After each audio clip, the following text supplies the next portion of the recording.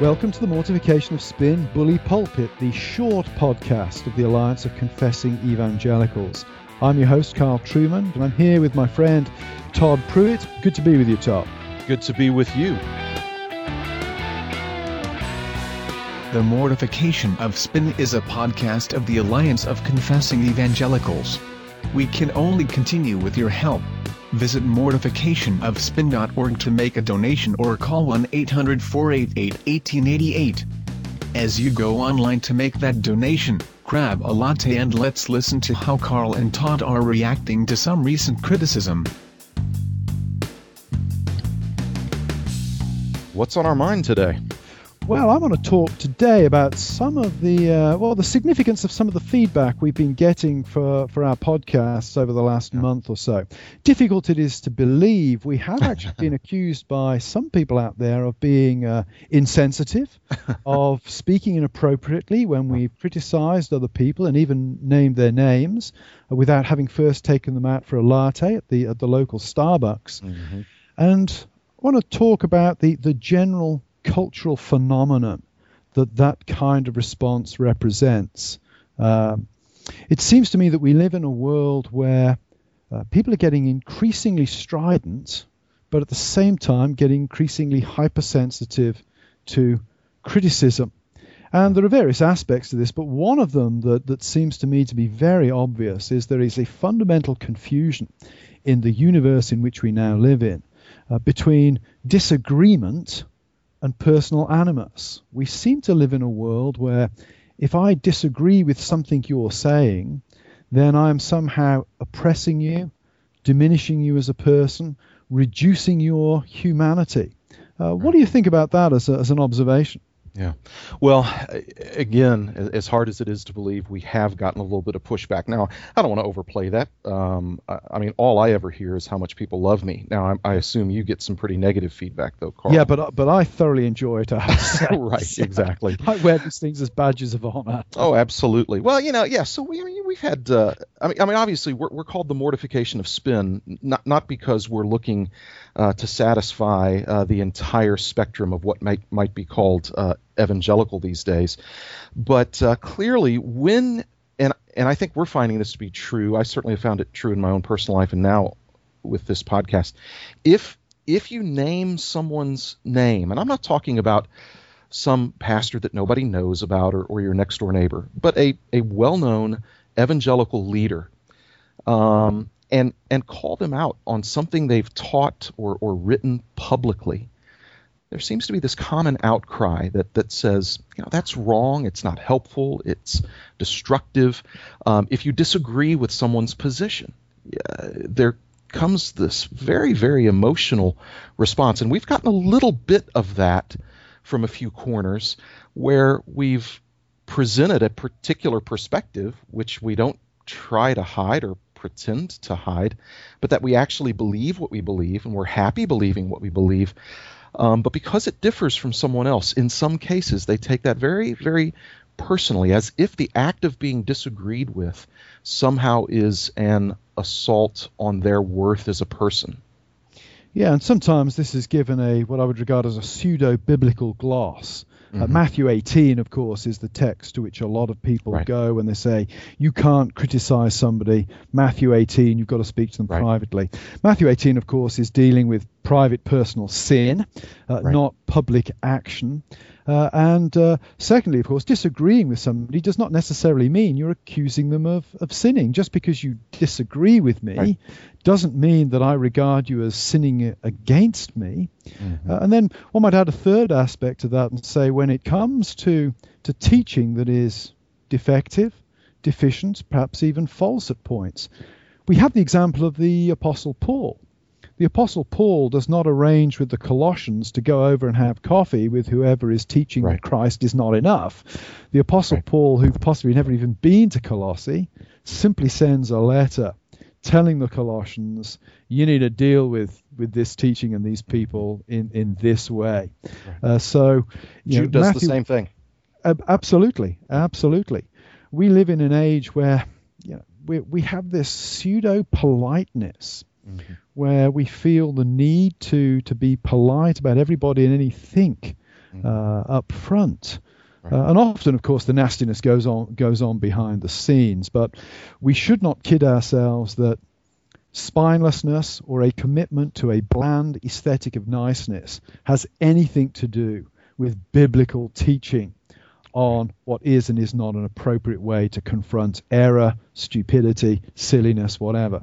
Yeah, and I think that's what you pointed out is what's behind this hypersensitivity is a confusion of categories, confusing kindness, which is what we all want to be and aspire to be. We ought to be kind, but confusing kindness with sentimental notions of niceness. And that very much, as you said, is an aesthetic that defines contemporary evangelicalism, so that it is more offensive for, say, Joel Osteen to teach an inadequate gospel, which is no gospel at all.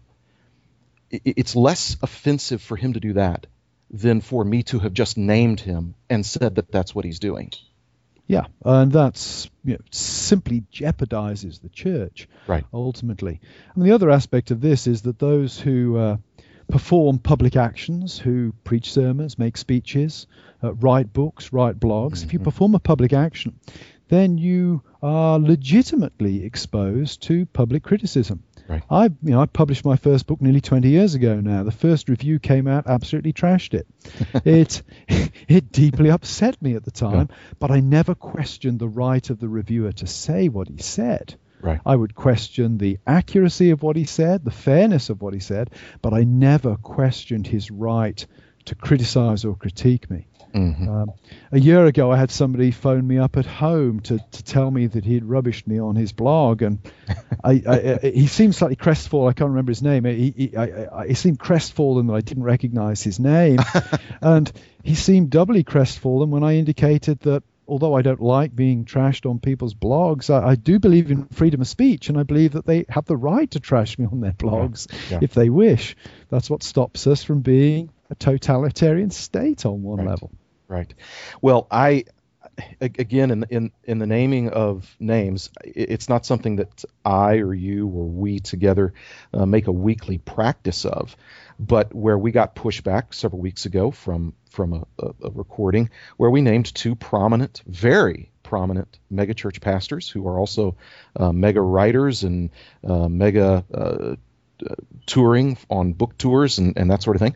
They gave what you and I were convinced and still believe is very unsound counsel to pastors. Now, these men write books that could very likely end up in the hands of people in our churches. And I'm happy if a guy's going to go to the trouble to sell a book, to write a book, I assume he wants them to sell, and I assume he would like some people in my church to buy them.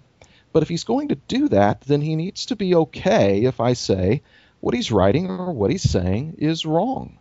Otherwise, he needs to put down the pen and not write, and be an adult about it. I mean, bottom line is, you've been ordained to pastor your congregation. Right. I've been ordained to pastor my congregation. Yes, there may be other books, hopefully, by other writers that our congregants read. Absolutely. But we have a responsibility to speak to the material that our congregants are reading. In the same way that if my books are read by somebody in another congregation, that pastor has not the right, but the duty to speak to what I'm writing if he thinks it's dangerous. Yep. I recommend a ton of books because there's a lot of really good books out there.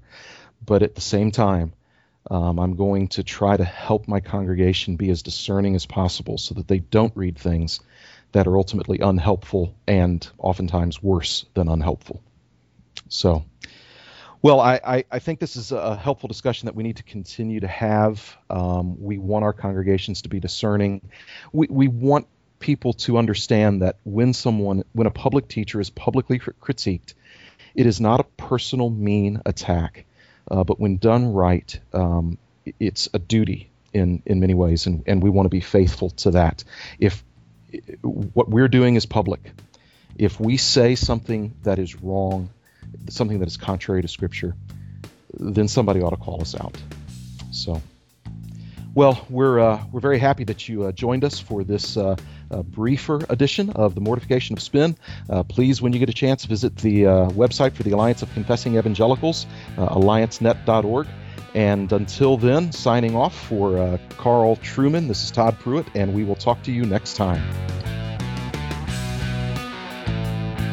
Have you had someone sit you down for that no-foam, non-fat latte? Taking criticism, whether it's legitimate or not, can be a challenge. We have a free message to give you entitled, Persevering in the Face of Criticism. Just visit mortificationofspin.org or call 800-488-1888 to download Persevering in the Face of Criticism. Visit mortificationofspin.org or call 800-488-1888. Mortification of Spin is a production of the Alliance of Confessing Evangelicals. Alliance ministries include Reformation21.org, the Bible Study Hour, and events held nationwide. To learn more about the Alliance, visit alliancenet.org or call 800-488-1888. We can only continue with your support. To make a donation, please visit mortificationofspin.org or call 800-488-1888. That's mortificationofspin.org or call 800-488-1888 to make a donation. Please join us next time for the Mortification of Spin.